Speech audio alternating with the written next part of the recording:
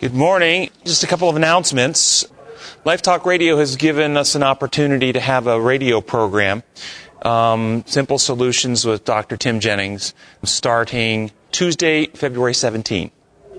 It's going to be 11 a.m. to 12 noon live. It's a live call-in program and broadcast over the radio network. There's a nominal production cost associated of $150 a show. And the Collegeville Church has allowed our Sabbath School class to contribute towards that production cost. If anybody would be interested to do that, you just make a donation and write, for the radio program. And that would be a tax-deductible donation if you decided you wanted to do that. But let people know about the show. There's 70 stations across the U.S. and 12 outside the U.S. We're hoping that will be an opportunity to take this message further. You can listen to it live online at the Life Talk website. All right, let's go ahead and begin class with prayer this morning. Our gracious Heavenly Father, we thank you for this opportunity to come together and study today. We ask that you would send your Spirit to enlighten our minds. Send your angels to worship with us this morning. We pray in your holy name. Amen. We are doing lesson number 8 in our quarterly, The Prophetic Gift. And the title for this week's lesson is The Authority of the Prophets. The Authority of the Prophets. If somebody would read the memory text for us, please. Do not despise prophecies. Test all things. Hold fast what is good. Test all things, hold fast to what is good. What do you think this means? Or do we to accept what prophets say? Or do we test what prophets say? Test it. Now, we've talked in the past about testing the prophets by Scripture. Taking what they say, comparing it with Scripture, and testing it against the Scripture to see if that's true. Are there other tests besides comparing with Scripture? Maybe even more basic than testing against Scripture. How about simply... If it comes true. If it comes true. I mean, can you test what a prophet says by whether it actually comes true? In my lifetime, there have been people making predictions about the invasion of Israel, about Russia, China, and all these types of things. Certain dates were set. If you remember the 70s with the late Great Planet Earth and the whole predictions that were in that book and so forth. There have been predictions about certain economic collapses and these types of things. The return of Christ has been set throughout my lifetime, and multiple dates have been set. Have you all seen that? Mm-hmm. And when these predictions or prophecies come by certain people, how do we test them? Wait and see. Say that louder. Wait and see. Wait and see. Okay, the Lord is coming on March 31st. Okay? How do we know whether that's true or not? Well, March 31 will tell us, won't it? Isn't that true? Yeah. I mean, that's the way you tell whether that's true or not. We watch and see. Yes? One of the latest predictions that I've heard, November 25, we're going to have martial law. Yes. Last year. Yeah, there was a prophecy going around on the internet last year that George Bush was going to put in. Actually, it was going to be martial law before the election so that the election wouldn't take place and he could stay in power. That's right. Yeah. Well, we found out that wasn't true. Yeah. Here's one written in 1897 in the book Fundamentals of Christian Education. See what you think about this, if you want to consider it a prophecy or a prediction of sorts. It says, and by the way, any students in the room, you want to pay really attention to this one. Intemperance in study is a species of intoxication. And those who indulge in it, like the drunkard, wander from safe paths and stumble and fall into darkness. The Lord would have every student bear in mind that the eye must be kept single to the glory of God. They are not to exhaust and waste their physical and mental powers in seeking to acquire all possible knowledge of the sciences, but every individual is to preserve the freshness and vigor of all his powers to engage in the work which the Lord has appointed him in helping souls find the path of righteousness. Intemperance in study, a species of intoxication. In those who indulge in it, like the drunkard. How do you like that? You study too much, you're like the drunkard. What do you think about that? This is a kind of a prophecy of sorts, isn't it? A prediction? Any ideas, thoughts, comments about that? Makes good sense. I wish somebody had told me that when I was in school. I got to tell you, when I was going to school over here, I never got this. It was always study more, study more, study more. Anybody remember that? Russell? Yeah. Well, this is out of the advice, but I remember hearing it. This is out of the American Journal of Epidemiology, published January 2009. Middle-aged workers who consistently work overtime appear to be at risk for mild cognitive impairment, research has shown. In a prospective study of middle-aged British civil servants, those who typically work more than 55 hours a week score worse on vocabulary tests and show greater decline in reasoning ability than their colleagues who work 35 to 40 hours a week. Mild cognitive impairment is a predictor of later dementia and mortality, meaning death. And workers who work more than 55 hours a week, or working more than 55 hours a week, was associated with worse baseline and follow-up performance on vocabulary testing, with a decline in performance on the reasoning test over a 5-year period. Exhausting the mental energies damages the neurons. Exhausts the brain, leads to, well, it was 1897, the first one. 1897 that I read you, and now we have 2009 data that supports that prediction. So I guess we should do all things in moderation and balance our mental exercise and our physical exercise to keep the being healthy. Any thoughts about that? We were talking about testing the prophets and the prophecies. I received this from one of our online listeners last night in response to this quarterly's lesson. And he emailed me this, and these are his thoughts about something. And I want to get your thoughts about it, particularly about our church and our perspective. And it says, our message is not that our prophet is better than yours. Our message should be that our God loves you just like you are. If we continue on this detour of naming the true prophet, we will soon be stuck in an eddy with no way out. Mary Baker Eddy, Joseph Smith, the Fullers, Amenhotep, Ellen White, David Koresh, Jim Jones, and Moses should all be judged by the same standard. Do they point you to the Savior or to themselves? Does one, after being exposed to them, know God better? That is the only valid test. If we would spend more time reading Ellen White than trying to defend her, our church would be a less caustic environment for tender-growing Christians. But we shouldn't just read Ellen. She herself was well read. For our own growth, we need to see God from a multitude of perspectives. Why? To discern the truth for ourselves. I am not suggesting that truth and falsehood are not important. They certainly are. But it is the work of the Spirit in your heart. It is the work of the eternal for eternity. Our work is to make choices that make our hearts a place where the Spirit likes to hang out. If God is actually in your heart, don't you think when you read or hear something that its correctness will be decided together, God and I deciding its value makes much more sense to me? Thoughts about that? One of our online listeners sent that to me last night. I think that makes sense. Do you like the idea that one of the tests of a prophet is, do they point you to God? After hearing or reading what they have to say, that you've come to know God better. Do you like that as a test?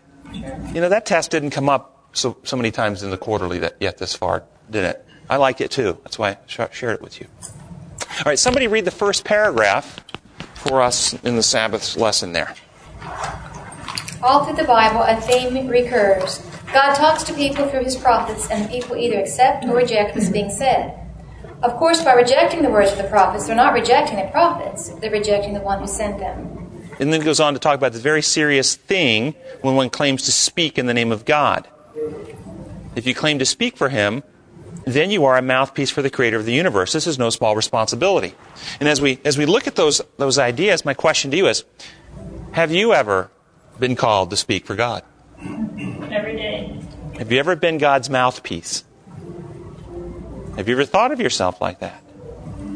How about, now brace yourselves. Are parents called to be God's mouthpiece to their children? Yes. And I'm not going to ask parents what you've said to your children. I want to ask each of you, what message did you hear coming from your parents about God? When you were a child and your parents spoke to you, what was the message that you heard coming from God? I said I can tell you the message I got wasn't from God. The message you got wasn't from God. So does the message you get from your parents, if it's not a message that's consistent with what God has, does it make it harder for you to see God? Yes. It does, doesn't it? Yes. Yeah. And I think each of us in our own ways have had those obstacles to overcome in our journey, haven't we? Some of us more so than others.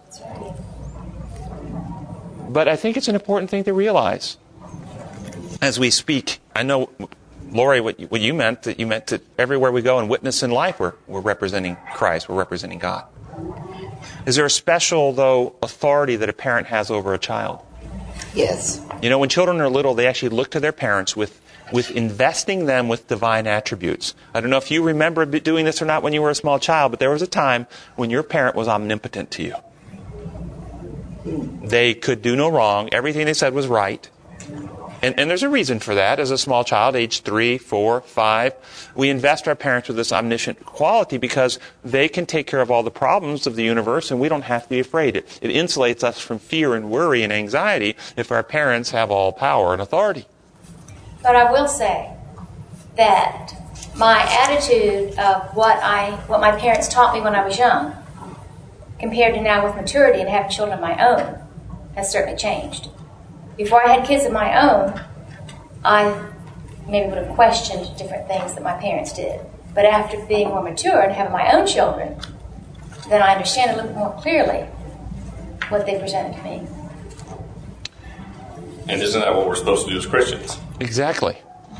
Are we supposed to accept what we're told? Or we, as we develop maturity, evaluate what we've been taught and told, hold to that which is good, and let go of that stuff which wasn't perfect? Yeah. Sunday's lesson. Somebody read first paragraph for us. According to the arrangement God put in place, Moses was literally to become God to Aaron, and Aaron was to become Moses' mouthpiece or prophet. This defines accurately the intimate relationship between God and all his prophets. They were his mouthpieces, his spokespersons. Furthermore, as in the case of Moses and Aaron, God taught all his prophets what they were to being a mouthpiece. Moses was, however, somewhat of a reluctant prophet. So what do you think about this idea of Moses becoming God to Aaron? Have you ever thought about that before? No, God spoke through Moses to give the message to Aaron. And in that way, he was representing God.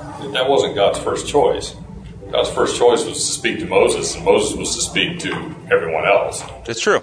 Moses was going to go be this mouthpiece, and Moses wanted some help, so he allowed this to happen. Right.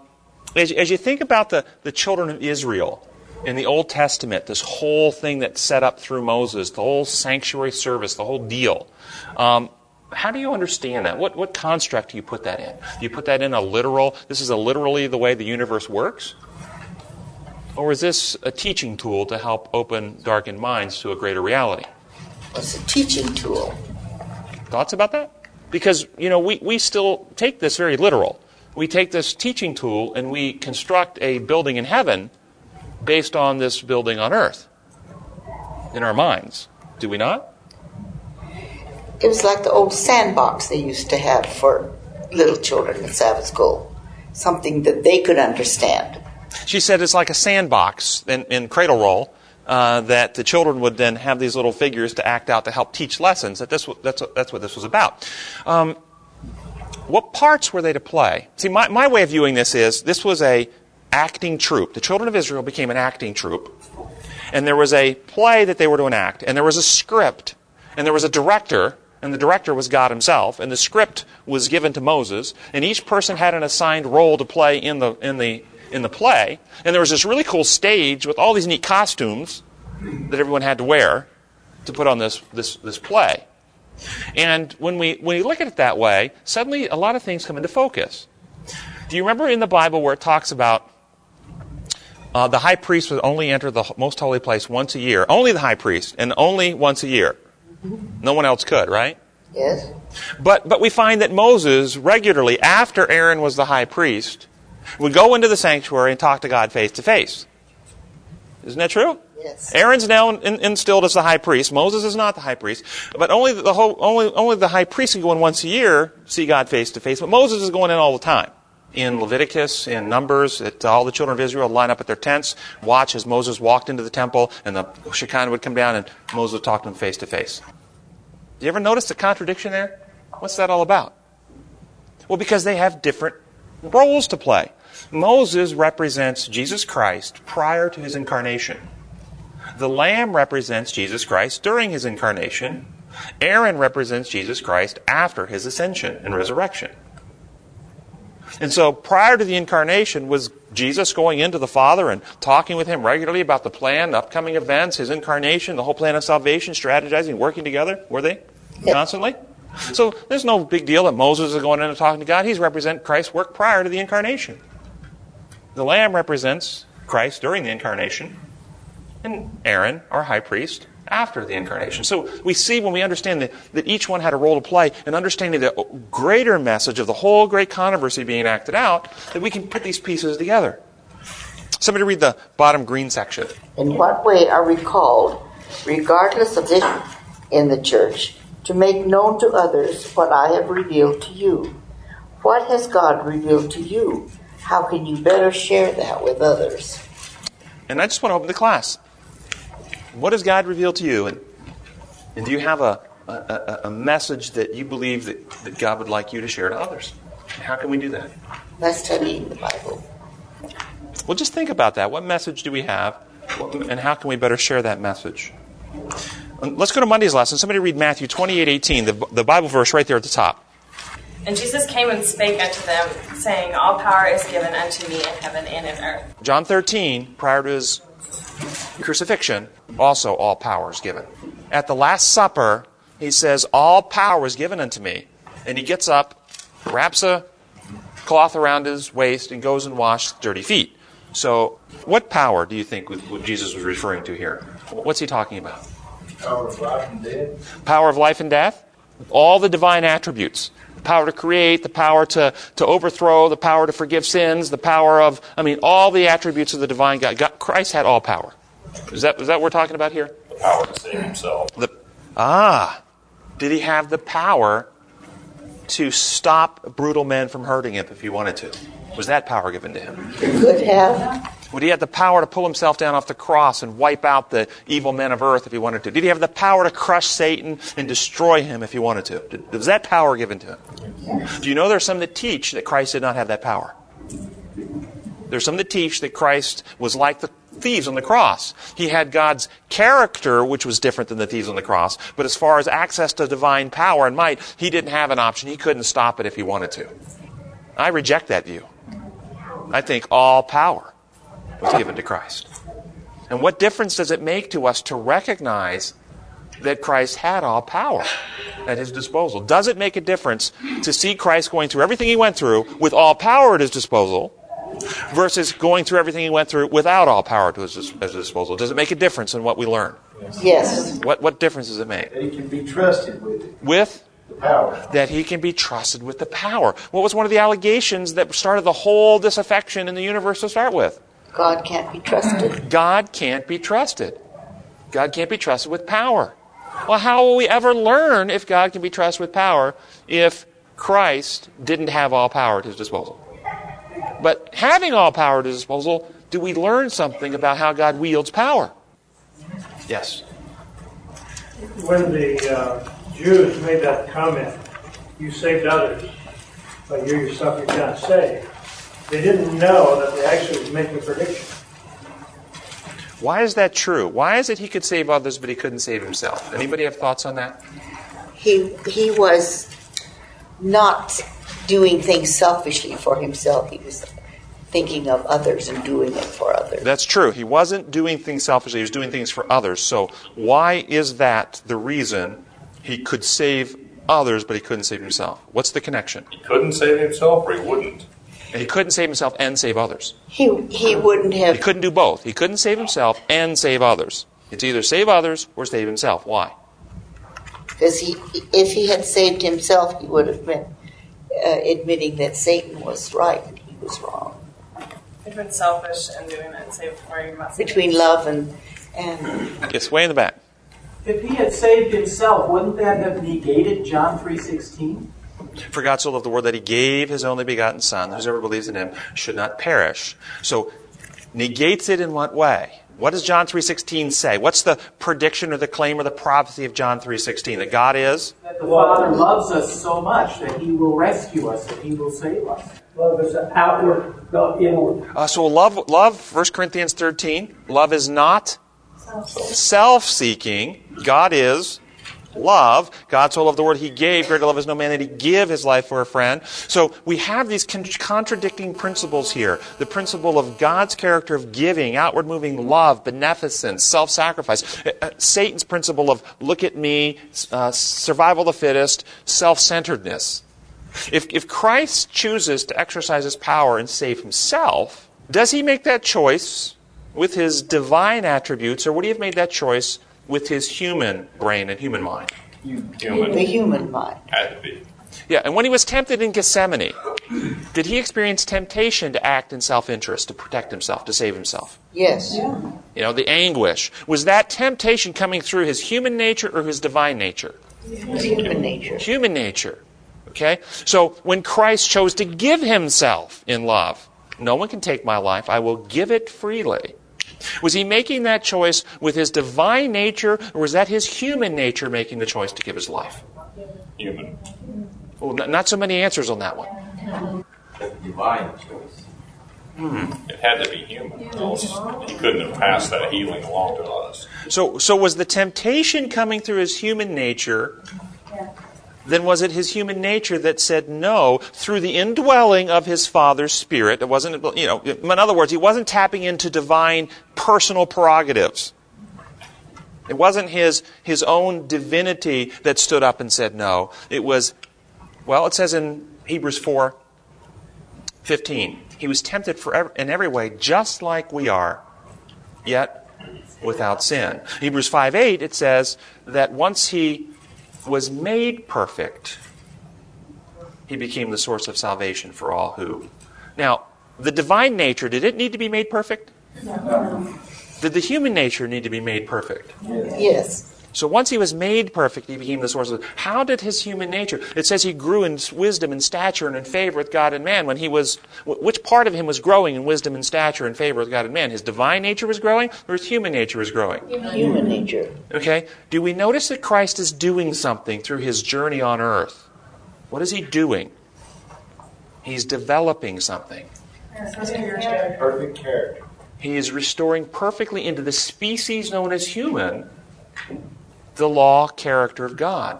The nature of God is being rewritten into the human species by the journey of Jesus Christ. Because the human species was now infected with what? Sin.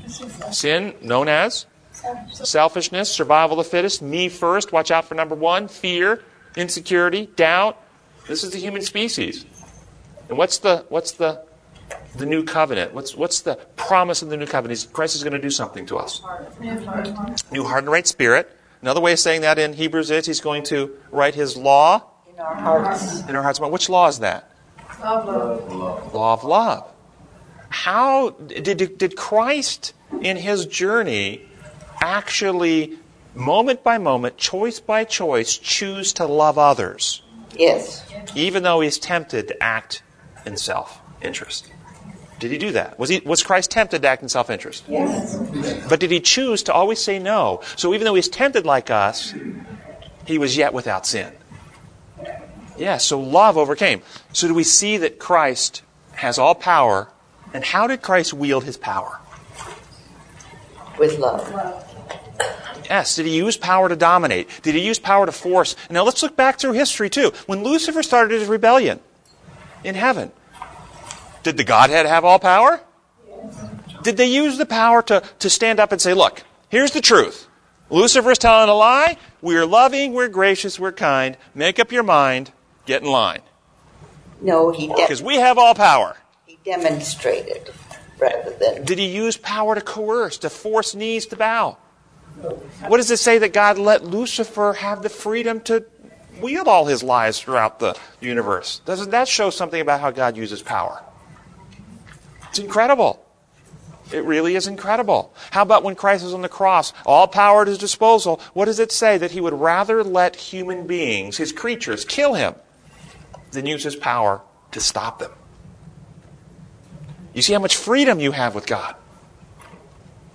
That's the freedom that we have for eternity. And any construct that comes along and says, well, we have freedom to a point, but at some point God's going to use His power to inflict upon you punishment and make you pay for not doing what He says. Think that through in your marriage relationship. Well, my husband leaves me free, or my wife leaves me free, as long as I don't spend more than $500 a month. But if I go over $500 a month, then the belt comes out and I get beaten. But I'm free to do whatever I want. Are you really free? No. As long as there's this idea that at the end he'll somehow bring out the whip and get you, we're not free. Yes? I've often wondered if our power comes through God and our relationship with God. How is it that Satan has so much power? What is the power of Satan? What is Satan's power?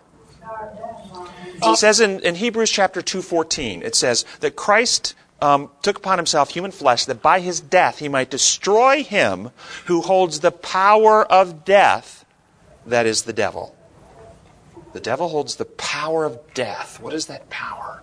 John 17:3, this is life eternal, that they might know you, the only true God, and Jesus Christ, whom thou hast sent. So according to John 3, what equals eternal life? Knowing God. Knowing God. Satan has the power of death. So what's the power that Satan has? If eternal life is knowing God, then eternal death is not knowing God. So Satan's power is the power of lies that he tells. He is the father of lies. And when we believe the lies, the circle of love and trust gets broken. And we're severed from the source of life. That's his power. So what is it that sets us free? You will know the truth, John 8:32, and the truth will set you free. Truth about what? About God. The truth about God. And that's... So, talking about the power stuff, we're going to move on because I want to get on to some other things in the lesson. But it says in Zechariah 4:6, not by might nor by power, but by the way the Spirit works, says the Lord. How does the Spirit work? Through love. Spirit of truth and love. It's the truth presented in love, leaving people free, because the truth sets free from lies. And then it says in Romans 1:16, Paul says, I am not ashamed of the gospel, because it is the power of God for salvation. How is the gospel the power of God? What is the gospel? The truth which destroys the lie. Satan's power is the lie. So the gospel is the power of God which destroys lies with the truth. Setting our minds free. You see, we have this idea it's all about physical might and physical power. Let me tell you, it is a lot easier for God to take dirt and make a living creature from scratch than it is to take a sinner and make him holy. Does that make sense to you all? Because to make a sinner holy requires your cooperation. It doesn't require your cooperation for him to take dirt and make a being from scratch. But once we are free, sentient individuals, we can't be healed, cleansed, restored, renewed by a divine fiat and act solely on the part of God Himself. Because that would only make a robot. It requires our willing cooperation. It requires us to reason. Come, let us reason together, to think through the truth, to weigh out the issues, to choose to hold to that which is true. And then in trust, open the heart. And then there's a regenerating supernatural process where the Holy Spirit recreates us in Christ's likeness. So what power does God win the war with Satan? Is the power that wins the war the power of physical might? No. The battle is not over who's strongest. It was never. Satan never stood up in heaven and said, hey, I'm physically stronger than God and I can prove it. It was never over that. It was over, can you trust the one with the power? Read the bottom two paragraphs there for us, please. Monday. Bottom two paragraphs. Ultimate authority belongs to Christ as our Creator and Redeemer. He is at once the final court of appeal and the absolute norm by which each life is to be judged. Divine authority finds its focus and finality in Him. The Gospels therefore declare that His teaching causes astonishment because He taught as the one having the authority. Throughout the Gospels we find Christ's more than human authority. He forgave sins, drove out devils, and claimed the right to judge men's hearts and give eternal life. Yet, the authority that Christ exercised within His earthly commission was granted to Him by the Father. Whatever he did, including all the miracles he performed, always was done in independence on and in cooperation with his Father. At the same time, he had absolute authority. Therefore, he could delegate authority to his disciples and will in the end judge all people. That's what I wanted to hear. Let's judge all people in the end. Let's think about judgment for a moment. When you think of judgment, what comes to mind? Court. A court with a judge, an accused, somebody who's accused, somebody who's being prosecuted, somebody who's being defended. Does that come to mind when you think of judgment? Mm-hmm. All right, let me ask you this. If someone is accused of murder, what is the purpose of judgment? To find out if it's true or not. To determine guilt or innocence.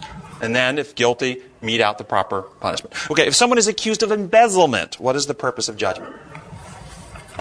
If someone is accused of child abuse, what is the purpose of judgment? If they're accused of child abuse, what's the purpose of judgment? Find out if they're guilty or not. If someone with AIDS is accused of not taking their antiviral medications, if someone with AIDS is accused they're not taking their antiviral medications, what is the purpose of judgment? There is no purpose in that.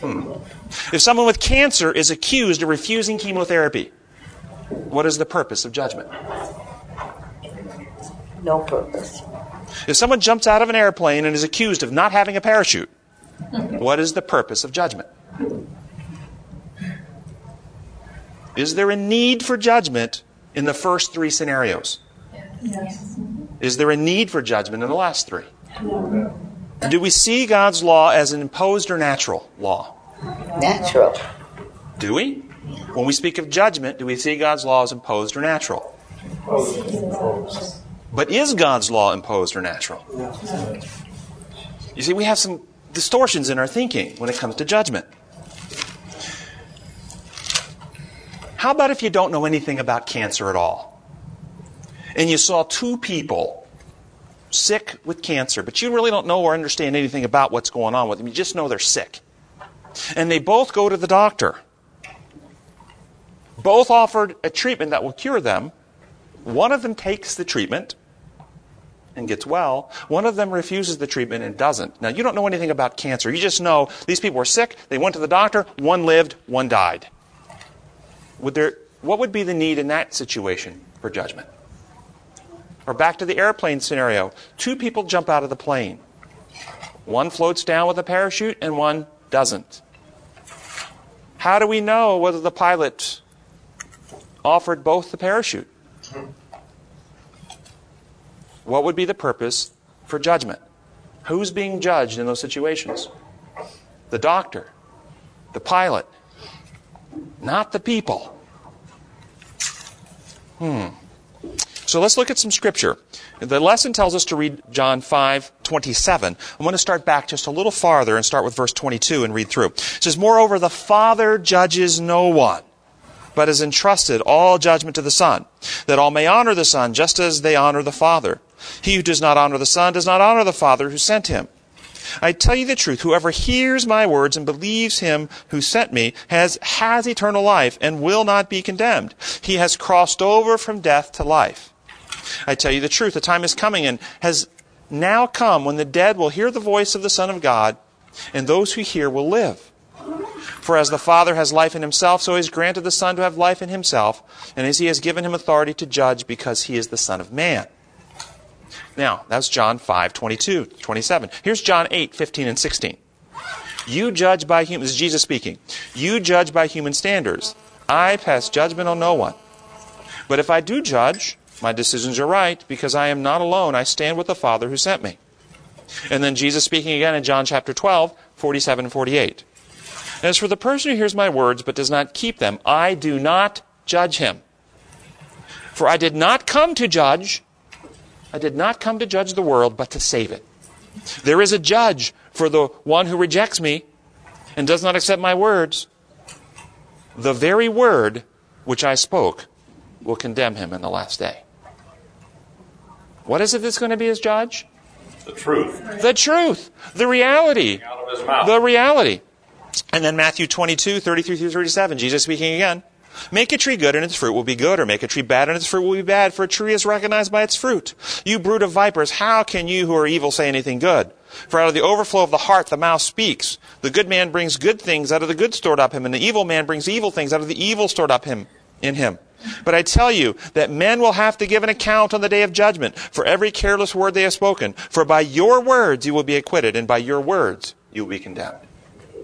What is the message of these texts? That God has an arbitrary law that He imposed that you better keep, and we're all accused of breaking it by the devil, and one day we're going to set up before the tribunal of God, and there's going to be a judge who determines which one of us has kept the law or have accepted the blood payment in our behalf to pay the penalty for breaking the law, and which one of us hasn't. Is that what the judgment is? Or is the judgment God has a natural law that life is based to operate upon, the law of love? Those who have accepted Jesus Christ have opened the heart and trust. The Holy Spirit has come in. The heart of stone is removed. The heart of flesh is put in. The heart has been circumcised. The law has been written in the heart and mind. We are now in harmony with the principles of life. We can, as it says in John, when He comes, we shall see Him face to face, for we shall be like Him. We'll be like Him. How do we get to be like Him? By the transforming work of the Spirit when we've been won back to trust through the truth. Now, what judges us then? Your words, which means your condition. Because from the abundance of the heart, the mouth speaks, it said. So when you speak the words, you're showing the condition of your heart. So He's saying by your heart condition will determine where you end up in the end. It will be self-evident. So the question is, does God have to hold a court scene in order for God to determine who's innocent and guilty? No. Does God need that? No. Does God have to hold a court scene for the rest of the universe to determine innocence and guilt? Yes. The question is, though, who are the intelligences of heaven judging? God. Who is the one the court scene is designed to judge? Well, I'll let you read Romans chapter 3, verse 4. King James Version, good translation. Here we go. God forbid, yea, let God be true, but every man be a liar, as it is written, that thou might be justified in thy sayings and might overcome when thou art judged. Wait a minute, that God might overcome when He is judged? That's what the Word says. Who was the original being in the universe accused of being untrustworthy? The first being in the entire universe accused of being untrustworthy. Who was that? God. God has always been the one who's been on trial, falsely accused.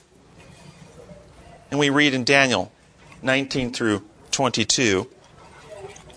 Then I wanted to know the true meaning of the fourth beast, which was different from all the others, most terrifying, with its iron teeth, bronze claws, the beast that crushed and devoured its victims and trampled underfoot whatever was left. I also wanted to know about the 10 horns on its head, and about the one horn that came up, before which 3 of them fell, the horn that looked more imposing than the others, and that had eyes and mouth to speak boastfully. As I watched, this horn was waging war against the saints and defeating them, until the Ancient of Days came and, according to the NIV, pronounced judgment in favor of the saints of the Most High. You see, this is how we like the NIV on this text, because we've traditionally taught that little horn power was waging war against the saints of God, until one day God went to the Ancient of Days, took His throne, Christ went through that door that was open and no one could close, and in there the judgment seat was set and the books were open, and God began declaring judgment in our favor in heaven, and thus we got freedom.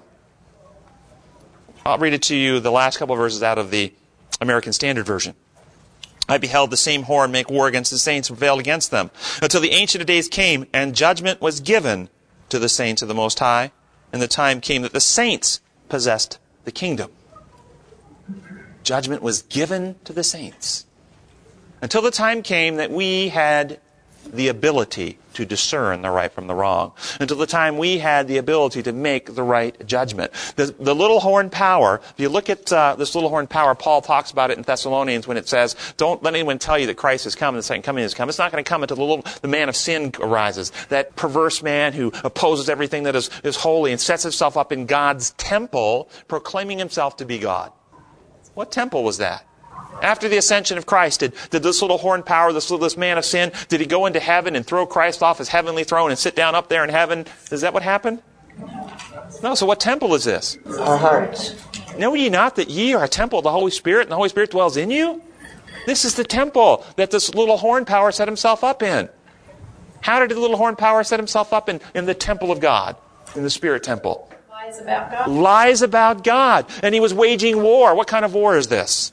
For though we live in the world, we do not wage war as the world does. The weapons we fight with are not the weapons of the world. On the contrary, they have divine power to demolish strongholds. We demolish every argument and pretension that sets itself up against the knowledge of God and take captive every thought to Jesus Christ. The war is over the truth about God. So this little horn power wages war by telling lies about God, which gets in our head, and he sets himself up in our heads, proclaiming himself to be God because we believe all these distorted images about God, and he's waging war and he's trampling us down until the day comes that we are given judgment.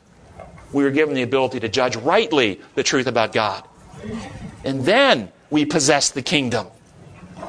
The kingdom of God is, according to Jesus, where? Within you. And we can only possess the kingdom when we come back to the truth about God. So why does God have to have a court scene?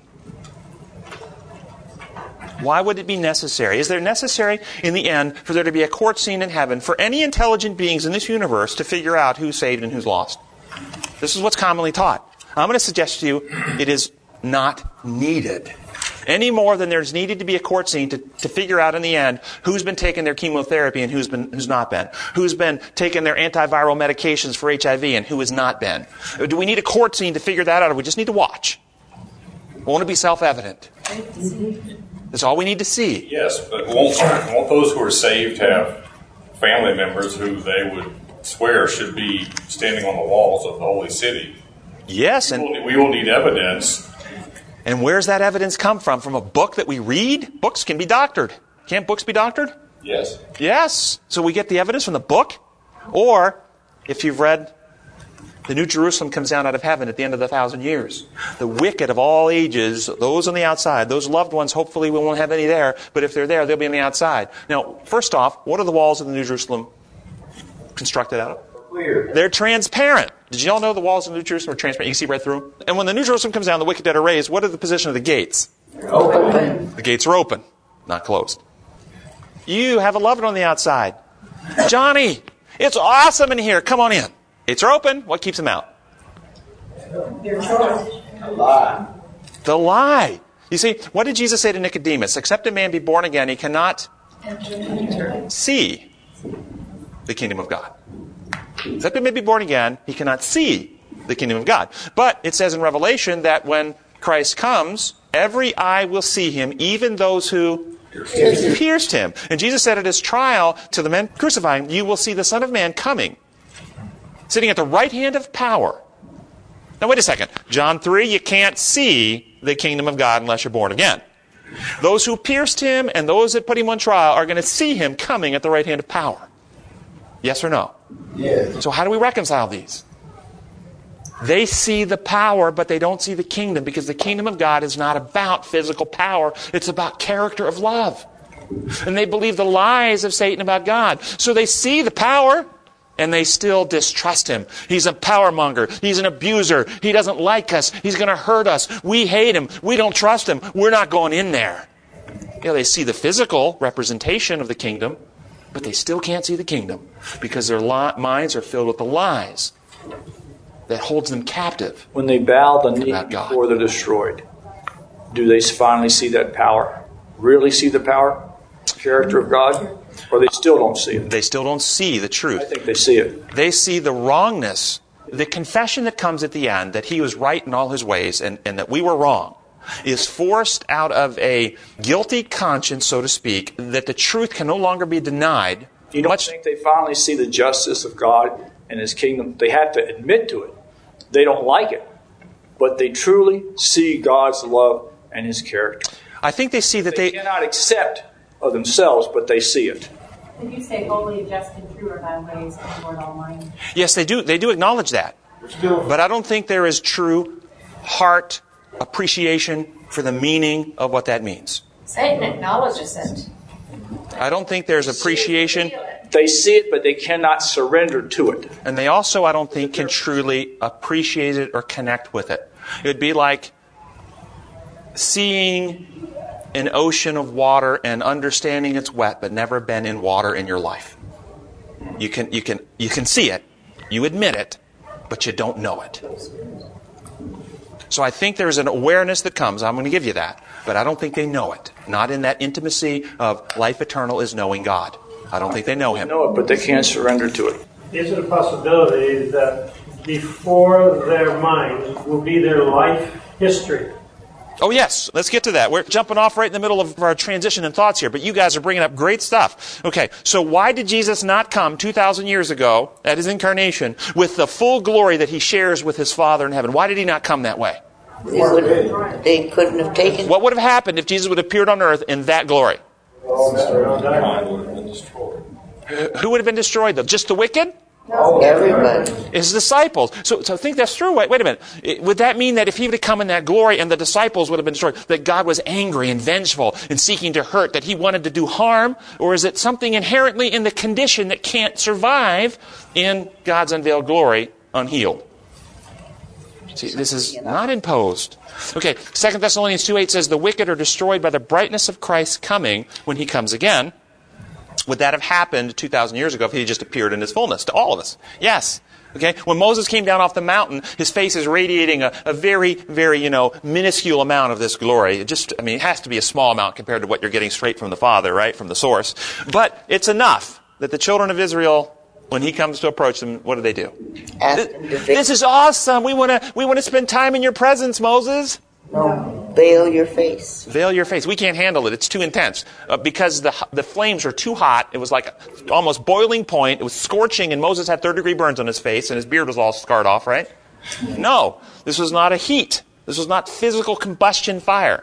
This was light of truth and love shining from Moses, reflecting from the source of truth and love. And those who are solidified in selfishness and lies, it's agonizing to come to the truth. This is out of a book called Thoughts of Mount of Blessings, page 26, and it says, when Christ shall come in His glory, the wicked cannot endure to behold Him. The light of His presence, which is life to those who love Him, is death to the ungodly. If this is the condition of things when Christ comes, is there a need for an external judgment to decide who can stand in His presence and who can't? Or is it an automatic? Either you can or you can't by your condition. You've either been saved and healed and restored to oneness so you love His presence, or you run and hide begging for the mountains to fall on you, to hide you from His presence. What determines where we go? An external judgment by the judge, or the condition of our heart? Condition of our heart. What's the difference between Satan and us, and that, like in Job, it says that he was able to, he went to, the sons of God went to God and were talking, and one of them was described as being Satan, and then he went down to attack Job. For those who have any other questions, he says, why could Satan in the book of Job enter God's presence in the light of His glory and not be consumed by that, but humankind can't? I don't know that we have all the answers to that, but we do know that humans, they're a different being than angels are. Angels are made out of something different, I assume. I don't know that they're made out of dirt of this earth. We're made out of dirt of this earth. I'm going to suggest it has something to do with that. My personal theory, and it's only theoretical, there's no biblical or scriptural or inspired, so don't ask me for a reference for this. But just as God took dirt and made us, and that's what we're made out of, if you understand the physiology of what we're made out of dirt. My personal theory is that angels are made out of photons. It's a different form of matter. It's the matter that sunbeams are made out of. And if God can make us out of dirt, I don't see why He couldn't make them out of photons. It's a theory. But why they can live in His presence, I think it has to do something with their constitutional differences.